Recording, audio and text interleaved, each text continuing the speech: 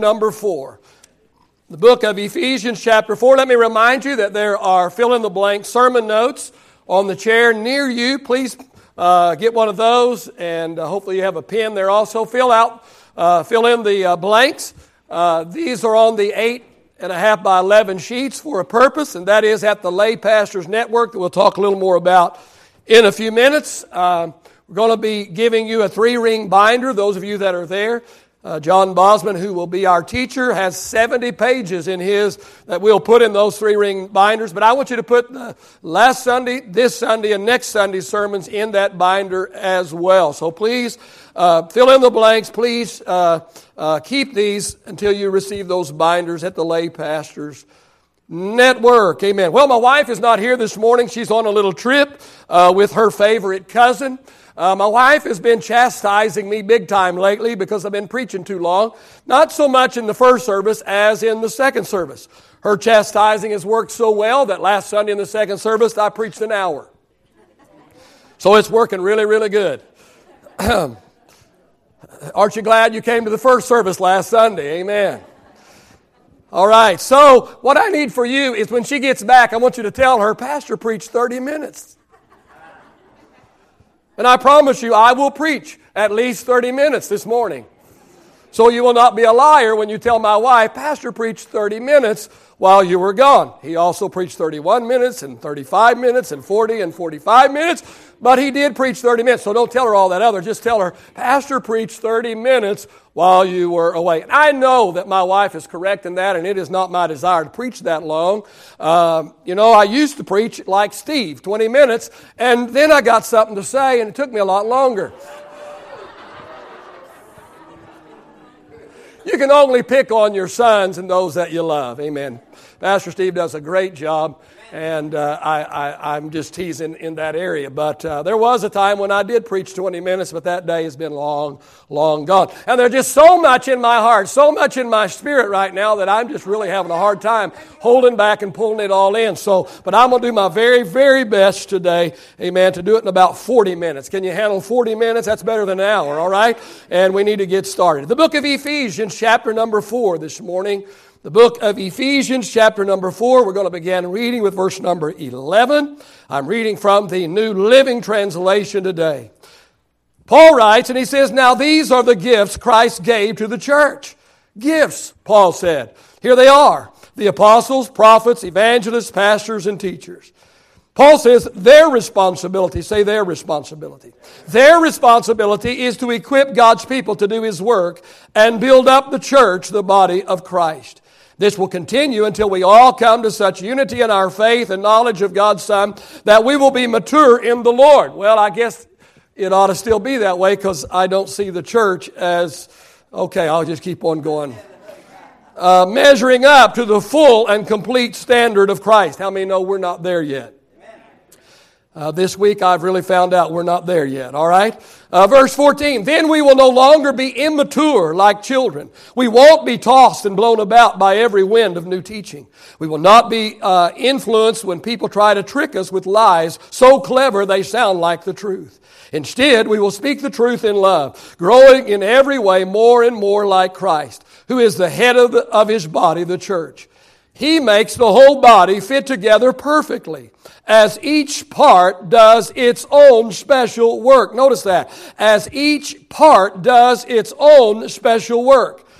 They do that, then it helps the other parts grow so that the whole body is healthy and growing and full of love. Well, this morning we're going to be preaching the second sermon about the Lay Pastors Network. Father, thank you, Lord, for the word of the Lord that is indeed a lamp unto our feet. It is a light unto our path. God, I pray your anointing will rest upon the message, the messenger, Lord, today. Father, I pray that you'll give us ears to hear the word of the Lord today. Father, and may we not only be hearers, but may we become doers of the word as well. We ask all of these things for the glory of God. All of God's people said, Praise the Lord. And you may be reseated this morning. Well, as I've already stated, this past Sunday I began a 3-part series on the Lay Pastors Network. Now let me say that if you were not here last Sunday, please order the CD or listen to the sermon online at our website. How many know that you can hear the sermons online at our website? Costs you nothing. So if you miss a Sunday or you want to hear it again, you can just go to the website and hear the sermon. So if you were not here last Sunday, please either order a CD or please listen to the sermon online at our website. You see, I believe with all of my heart that God has an incredible plan for this church. How many believe that this morning? I believe that we are embarking on an incredible journey. I believe that God is taking us someplace. God has been speaking to me recently and in the last few months especially about the future of this church. Much of what the Lord has spoken to me, He spoke to me several months ago, and it's just been like a slow-burning ember that is just growing and growing and growing and becoming an incredible flame in my heart and in my spirit. And every single day I am more and more and more convinced that we are on the right track and that we are headed in the direction that God wants us to go. There is an excitement, there is a spirit of anticipation that is beginning to literally boil in my spirit, that is literally boiling inside of me this morning. You see, I believe that everything that has happened here in the past 9 years, and it will be 9 years in April. Can you believe that? Just in a few short weeks, it will be 9 years that the Lord brought us here to New Bethel. But I believe with all of my heart that what has taken place and happened in the past 9 years, I believe this has been a process that God has used in order to position us and get us ready for the future. I'm not saying good things have not happened in the past 9 years. I'm telling you some incredible things have happened in the last 9 years. Some miraculous, unbelievable, only God things that have happened for us in the last 9 years. And yet I truly believe that the best years are ahead for this church. Listen, friend, this is your captain speaking. Buckle your seatbelt. There is a thrilling ride ahead of us, so you better hang on. Well, this past Sunday, I shared with you a new vision statement that I believe that the Lord gave me for this church. If you are not here this morning, or last Sunday, if you have not heard it, this is the new vision statement that I believe that God has given us here at this church. And here it is this morning. It's simply caring people, caring for people. Caring people, caring for people. This vision statement, I believe, describes the lay pastors network perfectly. Absolutely perfectly. This is exactly what the lay pastors network is. It is simply caring people, caring for people. Now, in Ephesians chapter 4, verse 11 through 16, Paul gives us a pattern, or Paul gives us a plan for ministry. And Paul says that the pattern or the plan for ministry is the pastor should equip the saints to do the work of the ministry. Paul said that pastors should be equippers, or they should be trainers, and the saints should do what the pastors trained them to do. I didn't write that. I didn't make up that rule. That's not my idea. That's God's idea revealed through the Apostle Paul. And so this is exactly what we are going to endeavor to do in the future through the lay pastors network. That will be the people of the church will be trained and cared for or pastored by the people of the church, thus caring people, caring for people. There are 6 things that I want us to talk about in this second sermon on the Lay Pastors Network, where I am simply and merely laying a foundation. That's all that it is. The next 3 weeks, all 3 weeks are nothing more than just a foundation to get us ready to teach and train and implement the Lay Pastors Network. Well, let's talk about 6 things this morning. The first thing I want to talk about today is the expectation. The expectation. Now, Max Lucado said, the people who make a difference are not the ones with the credentials, but the ones with the concern. Did you hear that? The people who make a difference, they're not the ones with the credentials, but the ones with the concern. During the reign of Oliver Cromwell in Britain, they were running low on silver for coins. And so they started looking everywhere for silver that could be melted down and made into coins. And the place where they found a huge resource of silver was in the cathedrals. They found the silver in the cathedrals, especially in the statues of the saints. Oliver Cromwell said, let's melt down the saints and put them into circulation. And that's exactly what they did. Let me tell you, friends, something bad happened to the church somewhere along the line. And what happened was that the saints have been turned into statues who sit like ornaments in the church. But I believe that in the Lay Pastors Network, we're going to attempt to melt down the statues of the saints in the church, and we're going to place them back into circulation where they belong. Thus, caring people caring for people.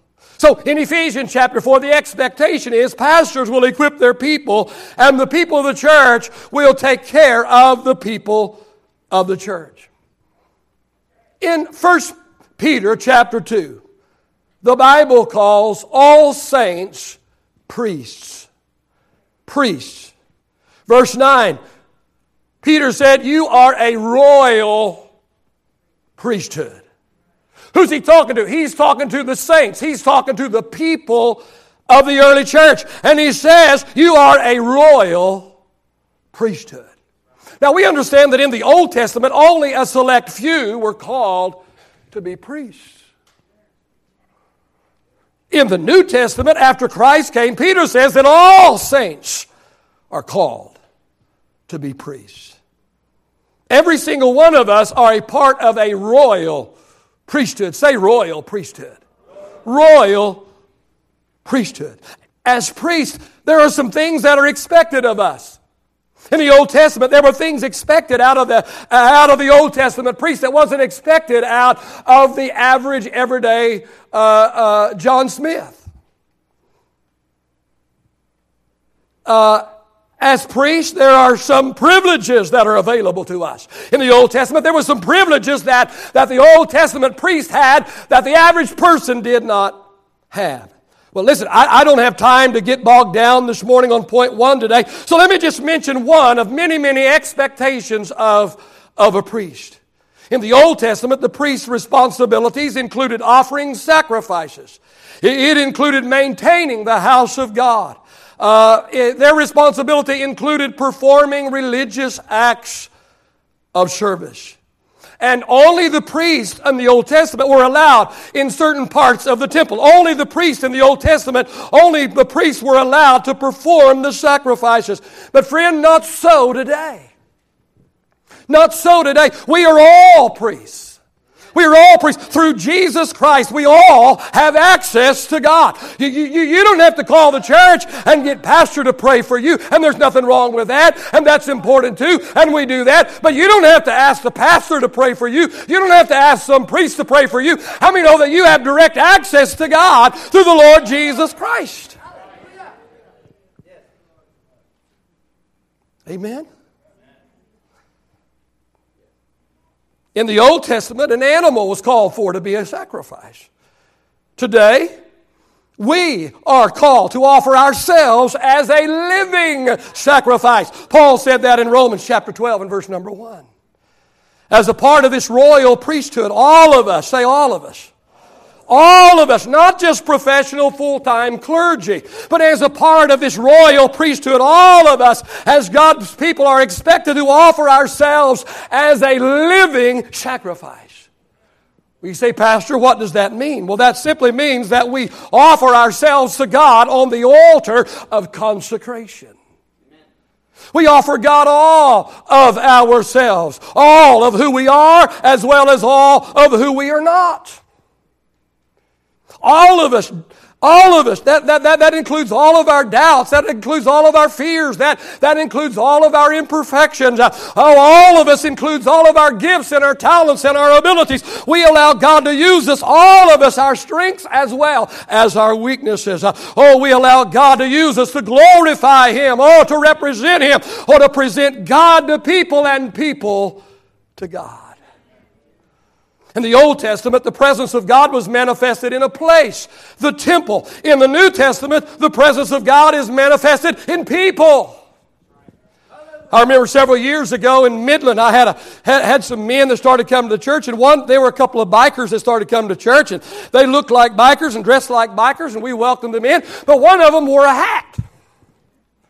And he wore a hat, and he came in, and he sat down, and he had his hat on.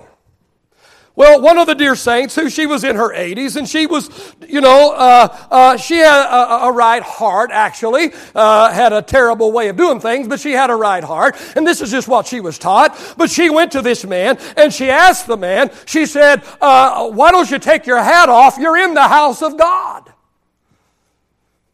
And I loved his answer. He looked at her, and he said, ma'am, I am the house of God. And she came to me and she said, Pastor, she said, I told that man to take his hat off and he wouldn't do it. I called her by name and I said, well, if you want to get to the letter of the law, maybe you need to get his hat and put it on your head. Some of you don't know your Bible.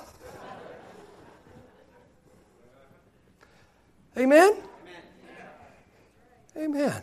Now, I understand she was trying to say, we need to be respectful in the house of the Lord. And I believe it's okay to teach and train that. But we also need to really understand this is not the house of God. We are the house of God. Amen.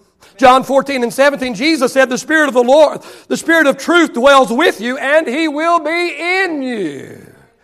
So what is the expectation? The expectation is the saints will be trained by the pastor to do the work of the ministry and to represent God to a hurting and a needy people. Let's talk about the second thing this morning. Let's talk about the example. Pastor, is there an example in the New Testament of lay pastoring and lay ministry? Absolutely. Absolutely. The Bible term for it is deacons. It's the example of deacons. The word ministry comes from a Greek word, diakonos. And that may not be the way to pronounce it, but you don't know either. But the Greek word for ministry is diakonos. Diakonos, which literally means one who serves. And from this Greek word, we get the word deacon. Deacon. Let's look in the book of Acts chapter 6 this morning. We're going to do some preaching, we're going to do some teaching, we're going to do some meddling, and it's all good. And it's all needed. Sometimes the meddling's the best. Amen. Acts chapter 6 and verse 1 says, now in those days when the number of the disciples was multiplying, there arose a complaint against the Hebrews by the Hellenists, because their widows were neglected in the daily distribution. Then the 12 summoned the multitude of the disciples and said, it's not desirable that we should leave the word of God and serve tables. Therefore, brethren, seek out from among you 7 men of good reputation, full of the Holy Spirit and wisdom, whom we may appoint over this business. And we will give ourselves continually to prayer and to the ministry of the word. And the saying pleased the whole multitude. And they chose Stephen, a man full of faith and the Holy Spirit, and Philip, Prochorus, Nicanor, Timon, Parmenas, and Nicholas, a proselyte from Antioch, whom they set before the apostles, and when they had prayed, they laid hands on them. And then the word of God spread, and the number of the disciples multiplied greatly in Jerusalem, and a great many of the priests were obedient to the faith. Let's talk a little bit about deacons this morning. Let's talk a little bit about what the Word of the Lord talks about deacons. There are 6 things, I believe there's 6 things here that I want us to notice in this that we have read this morning. The first thing I want us to notice the problem. Number 1 is the problem. That's found in verse number 1. And that is the church grew to the point where the apostles couldn't meet all of the needs of the church. There were so many people and so few apostles, so few full-time ministers that the job was just overwhelming, and there was just no way that the job could all get done just through the hand of the professional clergy, just through the hands of those that were full-time in ministry. So there's a problem there. There's too many people and not enough pastors. So the first thing I see is the problem. Then I want us to notice the priority. Let's notice the priority, and it's found in verse 2 and verse 4. Verse 2, the 12 summoned the multitude of the disciples and said, "Hey guys, it's not desirable that we should leave the Word of God and serve tables."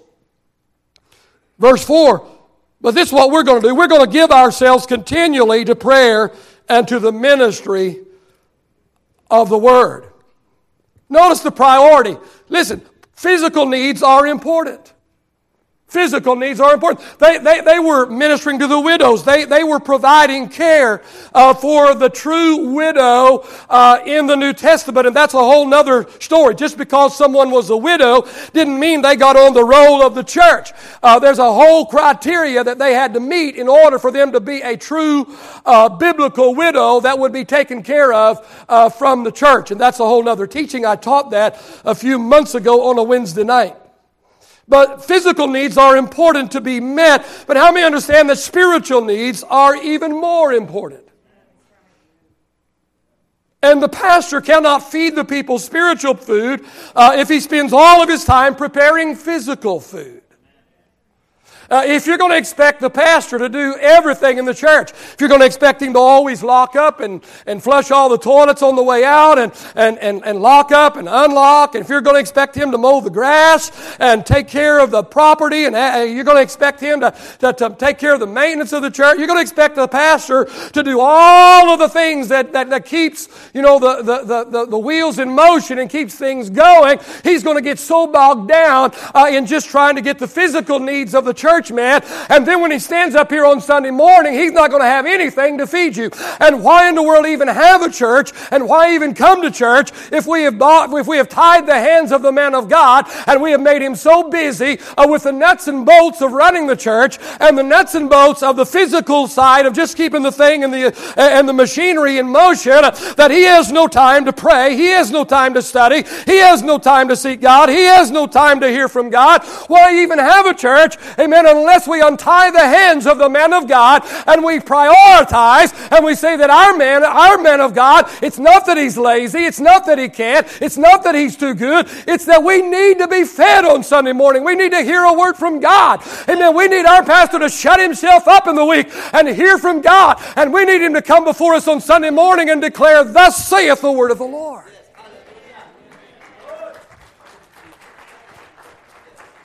So the priority. Then let's look, number 3, let's look at the prerequisite. The prerequisite is found in verse number 3. "Therefore, brethren, seek out from among you 7 men of good reputation, full of the Holy Spirit and wisdom, so we may appoint over this ministry." Deacons, the Bible said, must be men of good reputation. They must be men of good reputation. The Bible says it's prerequisite. They must be full of the Holy Spirit. They need to be spiritual men. And then they need to be men, the Bible says, of wisdom. Men of wisdom. Notice this phrase, verse 3, "whom we may appoint over this business." Say this business. This business. What business? This business. What is this business? Well, what is he talking about? It's good to kind of look at the past and see what he's talking about here. I see. The deacons are supposed to run the church because they're appointed to the business of the church. Well, no, he said this business. This business. Whom we may appoint over this business. Say this business. This business. What business? This business. What is this business? Well, what is he talking about? He's talking about servanthood. He's talking about servanthood. taking care of the physical part of ministry in order to free the pastor to have time for study and prayer and preparation so that he can stand before the people and thunder out the word of the Lord. The deacons provided the physical food so that the pastor could provide the spiritual food. And then let's look at number 4, let's look at the process. What is the process? Well, verse 5 and 6 gives us the process. The saying pleased the whole multitude. So they chose Stephen and all of these other men, and I'm not going to say those names again. But verse 6 says, whom they set before the apostles, and when the apostles had prayed, they laid hands on them. So these deacons were first selected by the people, and then they were approved, and they were empowered by the apostles. Kind of like we do deacons around here, Amen. Any official member of New Bethel has the opportunity of nominating any other official member of New Bethel to be considered as a deacon at New Bethel. That's the way it starts. And it goes from there to the pastor. And the pastor gives them about a 3-page questionnaire. And that calls out a lot of people real quick. Because there's some pointed questions on that questionnaire. And they pass that, and pastor feel good about it. Then he presents it to the nominating committee, which is the pastor and the 5 deacons that sit on the deacon board of New Bethel Church. And then through that process, then when after we pray about, the Bible said that they selected these men, and then they gave the names to the apostles. And the Bible said, first of all, the apostles prayed. Now there isn't enough room in the Bible to put everything down. How many know there were probably some names that were presented to the apostles that the apostles did not appoint as deacons after they prayed about it? Just because you nominate somebody, that doesn't necessarily mean that their name is going to show up at the meeting, at the business meeting, and given to you to vote on as a body. There is a process that they're going to go through. Amen. You're going to be able to nominate. Then we're going to be praying. We're going to be seeking God, and we're going to be putting our hearts and our minds together, and then we're going to present some names for you to vote on. And then number 5, and I got to hurry this morning. I know I'm lying this morning. I'm not even getting started here, and I got so much. 5, the proficiency. The proficiency is found in verse number 7. I lied when I told you I wasn't going to preach very long. That's what. Then the word of God spread, and the number of the disciples multiplied greatly in Jerusalem, and a great many of the priests were obedient to the faith. Listen, friend, the growth of the early church changed from addition to multiplication. When did it change from addition to multiplication? When deacons or lay ministry was added. Can you even imagine what could happen in our church if everybody looked upon themselves as a deacon or lay minister? Now let me tell you something, friend. You don't have to be elected to the office of a deacon in order to be a deacon. Did you hear me? I said you do not have to be elected to the office of a deacon in order to be a deacon. Let me tell you that I have had men in the last 40 years of my ministry. I have had men who were elected to the office of a deacon before who were not really deacons at all. They weren't deacons. They were on a deacon board, but they weren't deacons because they weren't servants. They sat on a board, but they didn't serve anybody. On the other hand, there are countless true deacons who have never been elected to sit on a board. And yet they are deacons because they are servants. They are deacons because they serve me and they serve this church. On a side note this morning, if you nominate somebody for a deacon position, nominate a servant. Nominate somebody who serves. Well, I think if I nominate them and they get to be a deacon, then they'll serve. No, if they're not serving now, they're not a deacon. You know what, deacon? You're not electing a deacon. You're just recognizing who they are. That's pretty good right there. Nominate somebody who's a servant, somebody who serves. Nominate somebody that has the heart and the DNA of your leader and of your church. Amen. Let me tell you something. Let me do a little meddling here this morning. Don't nominate somebody just because you like them or just because they're popular or just because, hey, I got the authority to nominate somebody, so I'm just going to nominate somebody. If you love your church and you love your pastor, you'll fast and pray before you put somebody's name down as a deacon. Because the biggest problem in the church world today, it's not in our church, but in the church world today, is the problem of a power struggle between deacons and pastors. And we've had 9 years of smooth sailing. We've had 9 years of incredible relationship between pastor and deacon. Let's keep it that way. Let's keep it that way. Love your church and love your pastor enough that, you know what, first of all, if I don't really hear God tell me, I'm not putting a name down. Why would you put a name down if you don't hear God? Good preaching, good teaching, good meddling. And let me tell you this also. Look at the man's wife as well as his life. Look at his wife. What kind of an example is she?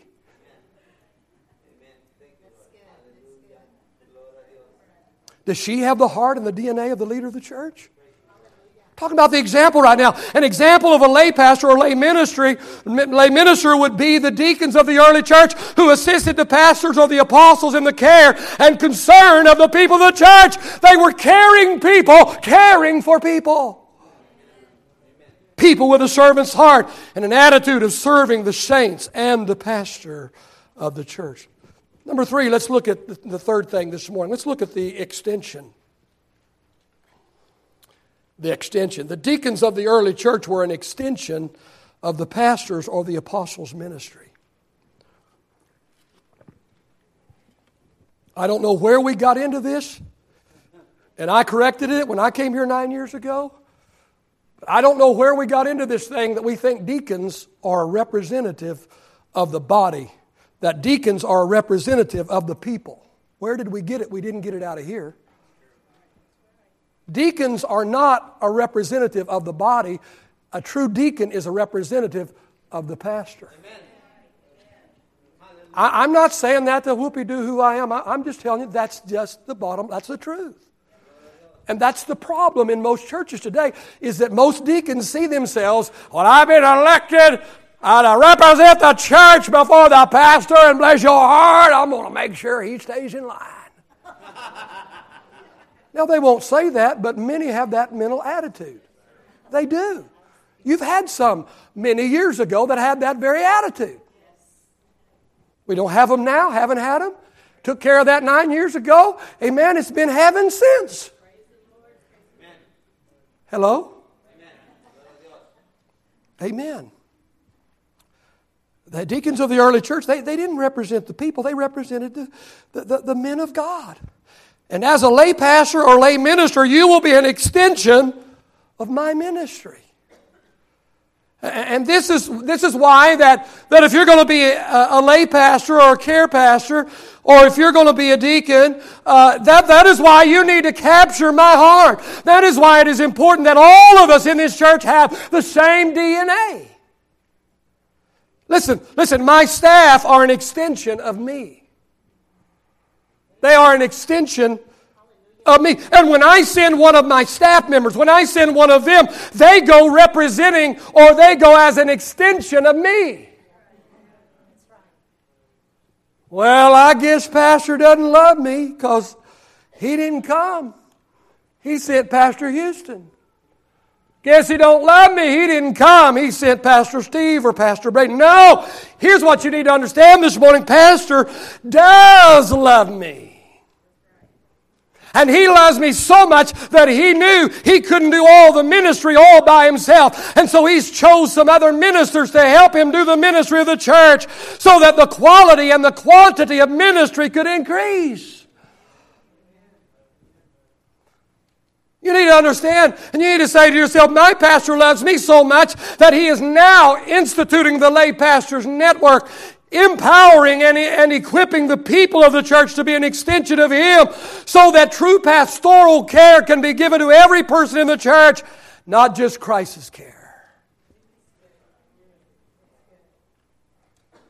During the Second World War, a small foreign community had in the middle of their town a statue of Christ. And when the bombing came, the statue was broken into several pieces. These pieces were collected and they were stored until after the war. After the war, the people began to assemble and put the statue of Jesus back together. Well, now there were a lot of cracks and a lot of imperfections in the statue, but to them, it was still very beautiful to them. But much to their dismay, it was discovered that the pieces that made up the hands of Jesus were missing. And they had reassembled the statue, but it was a statue of Jesus without hands. And they were about to tear the statue down when someone came up with an ingenious idea. They kept the statue of Jesus as it was, and below the statue of Jesus without hands, a golden plaque was placed that said, "He has no hands but ours." Oh, that you and I could grasp this today. He has no hands but ours. And friend, this is what the Lay Pastors Network is all about. It's about you and me. Together we can be the hands of the Lord Jesus Christ. We can reach out and we can touch people. Caring people, caring for people. The fourth thing I want us to notice is the excitement. The excitement. Friend, spectating can be fun. Participating can be a whole lot more fun. A few weeks ago, my son and I went golfing. When I got there, he had brought his youngest daughter, Addie. We do that sometimes when we go together. We bring his kids, his daughters with us. And this time he brought Addie with him. His youngest daughter. She got in the cart and rode with Papa and Daddy. About the third hole, she looked up at her daddy. And she said, "Daddy, I didn't come to watch. I came to play." She's a little athlete. So, from that moment on, every time we got about 50 yards from the hole, we'd throw a ball down for Addie. And Addie would finish out the hole with us for the rest of the day. Friend, coming to church can be fun. Nobody's having any fun this morning because nobody said amen. I like going to church. I really do. Going to church, coming to church can be fun. Being the church is a whole lot more fun. Ministry done in line with your gifts and talents and abilities is fun. Let me tell you something, you probably already know it, but I love to preach. I don't understand. I know there's a lot of pastors, they don't like preaching. I don't know why, but I love it. I love to preach. Let me tell you something, I'm always going to preach. Now, right now, I get paid to preach. Can you imagine getting paid to do something you like? Believe me, there's enough drama that goes with it that I earn my salary. I don't earn my salary on Sunday morning preaching. I earn it during the week. I love to preach, and I'm always going to preach. And right now I get paid to preach. But listen, when I'm 80, I might have to pay somebody to let me preach, but I'm always going to preach. Thank God I got a son in the ministry. Son, when you were too young, you couldn't preach very good. I let you preach. Now the daddy's old, can't preach very good. You got to let him preach. Every time we do something good for our kids, I just tell them, remember us when we get old.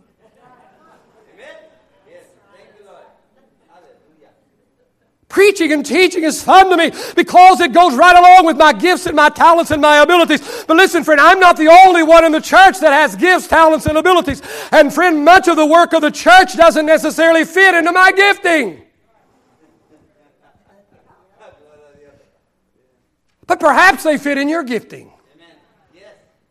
What if I did what I was good at and you did what you were good at, and together we could be a great team? And then what neither of us could do all by ourselves, we could do it all together. Can you imagine the excitement? Can you imagine the fulfillment that you would have if you were turned, from a spectator into a participator? Paul says it like this in Romans chapter 12, verse 6 through 8. Paul writes, and he says, in His grace, God has given different gifts. Say different gifts.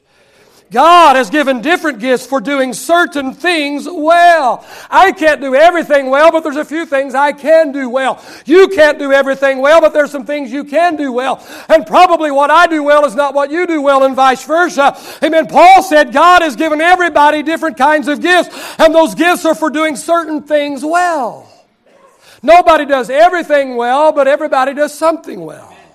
And God has given different gifts for doing certain things well. So if God has given you the ability to prophesy, then Paul says, hey, then speak out with as much faith as God has given you. He said, if your gift is serving others, then do it well. He said, if you're a teacher, then do it, and do it well. He said, if your gift is to encourage others, he said, then why don't you be encouraging? Duh. He said, if your gift is giving, then why don't you be generous? If God, he said, has given you leadership ability, then take the responsibility seriously. Do a good job with it. And if you have a gift for showing kindness to others, then he said, be kind and gladly do your ministry to others. Number 5 this morning, quickly. Talk about the extremes. You see, no matter what you try to do, somebody is going to take it too far. No matter what you're doing, somebody's going to take it to the extreme.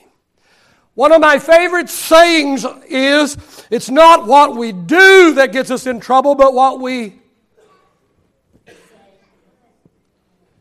I don't say it enough because you don't even know it. So don't criticize me for saying the same stuff over if you don't even get it. It's not what we do that gets us in trouble. It's what we overdo.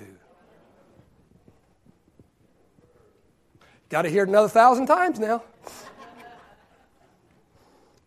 Please tell my critics he needs to say it again because they don't get it yet. One of my favorite sayings, it's not what we do that gets us in trouble most often, it's what we overdo. And that's true in every part of it's what we do. It's true with food. It's true in what we eat. It's true in what we drink. It's true in how we play. It's true in the risks we take. Well, Pastor said we ought to be a risk taker. Yes. But some things are a little risky and some things are just plain stupid to try.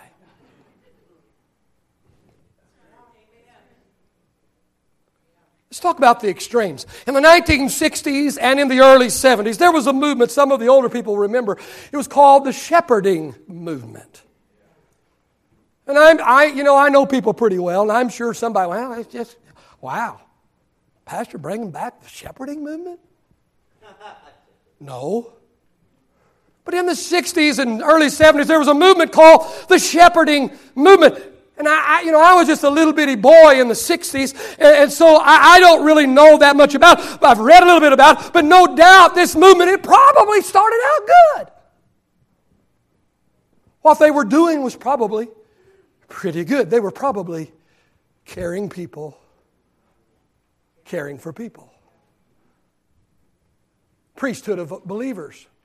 People taking care of people. Probably how it started. Probably started out fine and good, and if it didn't, I don't know. And I told you I don't know. I wasn't there. I was too young. I do remember the phrase and all of that.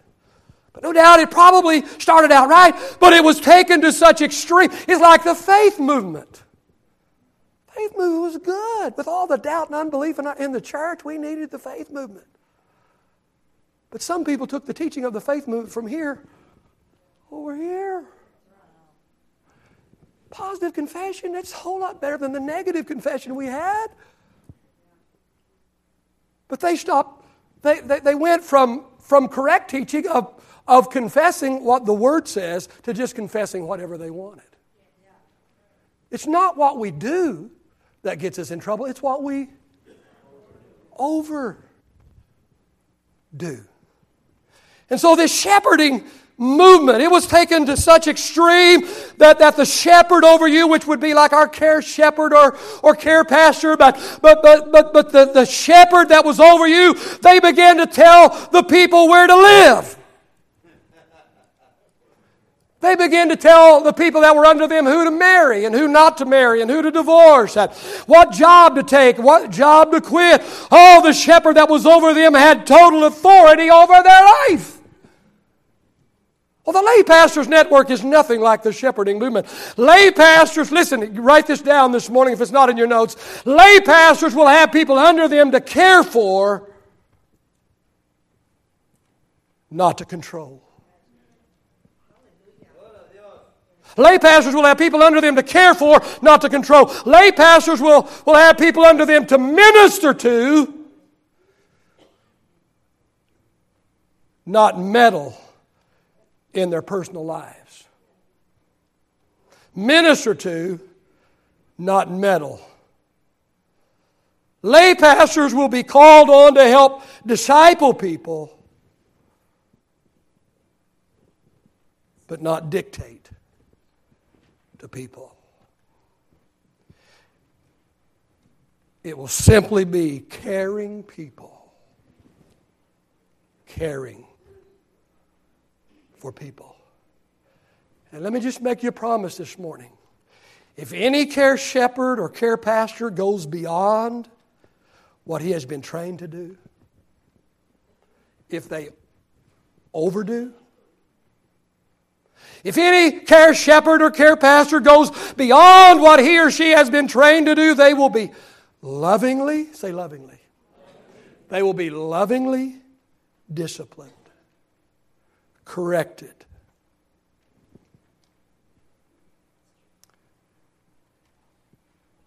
If after loving correction, they refuse correction, they will be dismissed. Because it's not what we do that gets us in trouble. It's what we overdo. All right, and then the last thing this morning, if we could get the musicians and singers back in place.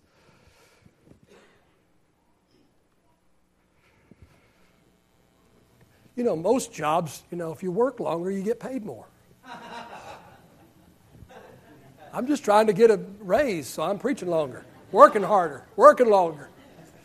And I'm teasing, okay? Let's talk about the excellence. Excellence in ministry is ministry done right. Ministry done God's way.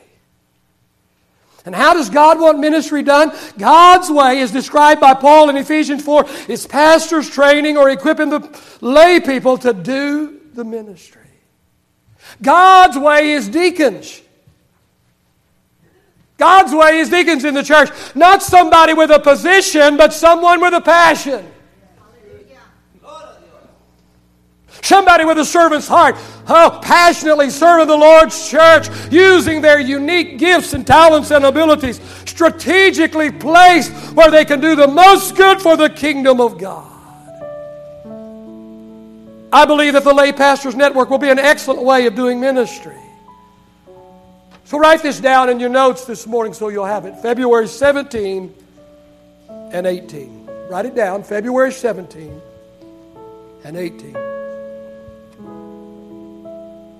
February 17th, Friday night, from 7 p.m. until 9 p.m. Saturday, February the 18th, from 9 a.m. until 3 in the afternoon.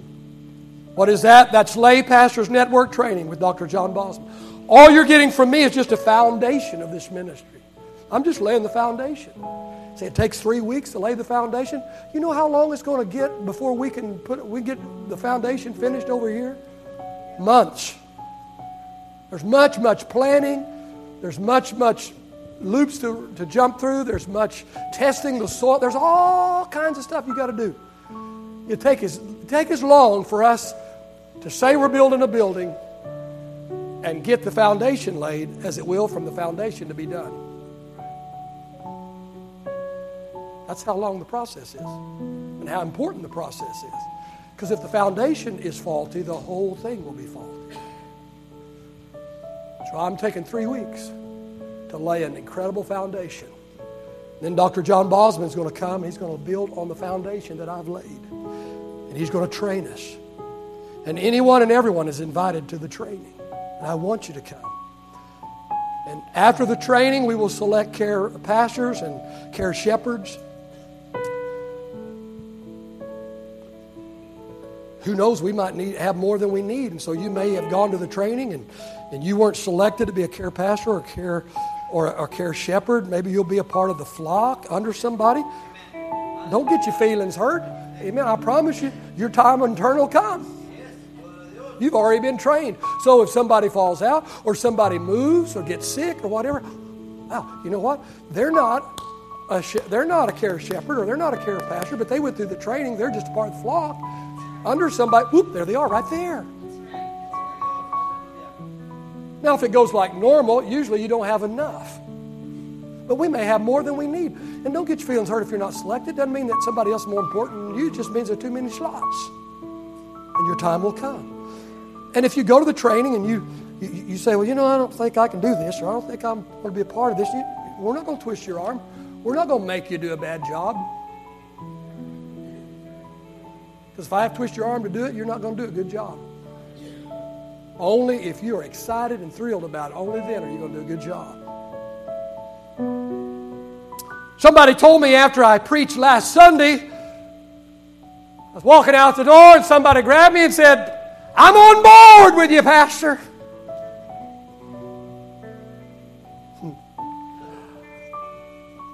I said, thanks. Now row.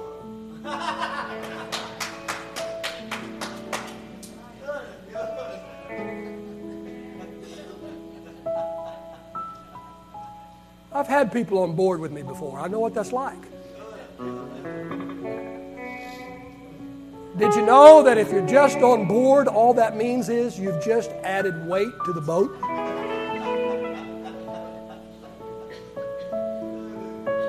I saved the best preaching till last. I'm on board with you, Pastor. Good. Now row. Pick up an oar and row.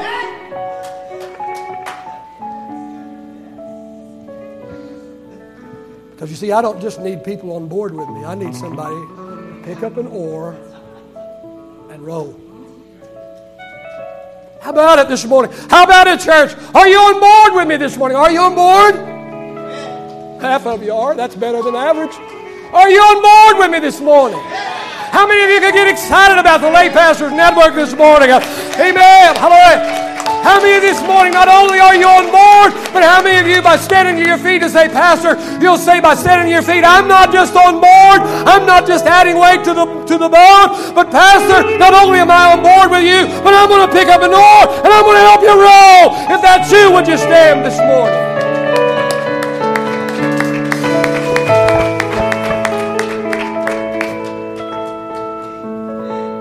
You was afraid not to stand, weren't you?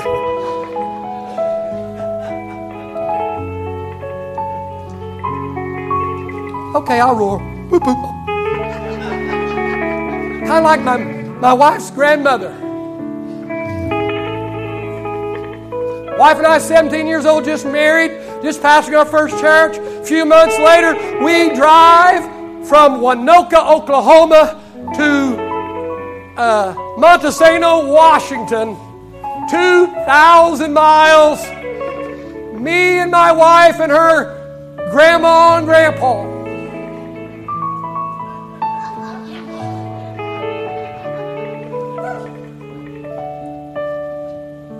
Here was the deal. We take their car. We drive. We alternate driving.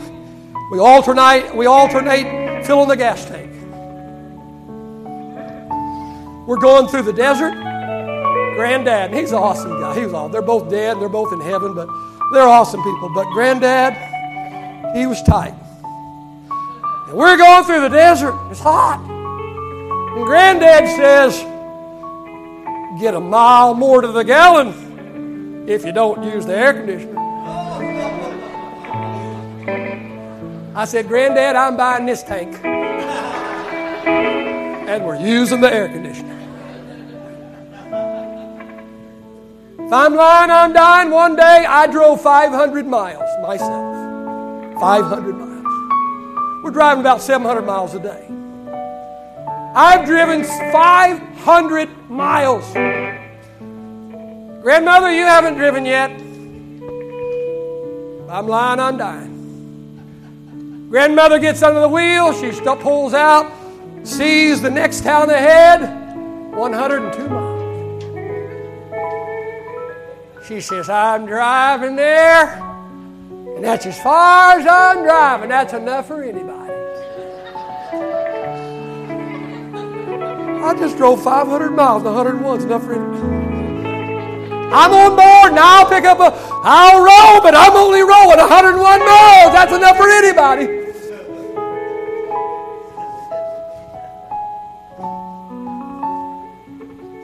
Goodness. I promise you, when I get through with this, I will not preach this long. I promise. You can throw something at me after about 40 minutes. But I still got next Sunday, okay?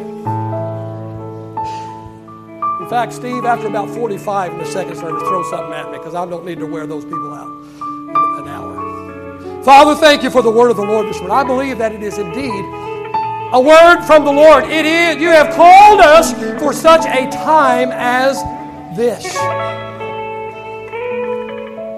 Lord, you are taking us somewhere. You are taking us somewhere. Lord, we are on a journey, dear God, and we are on a journey. You're taking us somewhere. And Lord, it's going to be an exciting and a thrilling ride. And we're believing you, Lord, the greatest days and months and years for this church are ahead of us. God, I pray for what is on the inside of me, Lord, what is in my heart that you put there will jump out of my heart and jump into the heart of your people.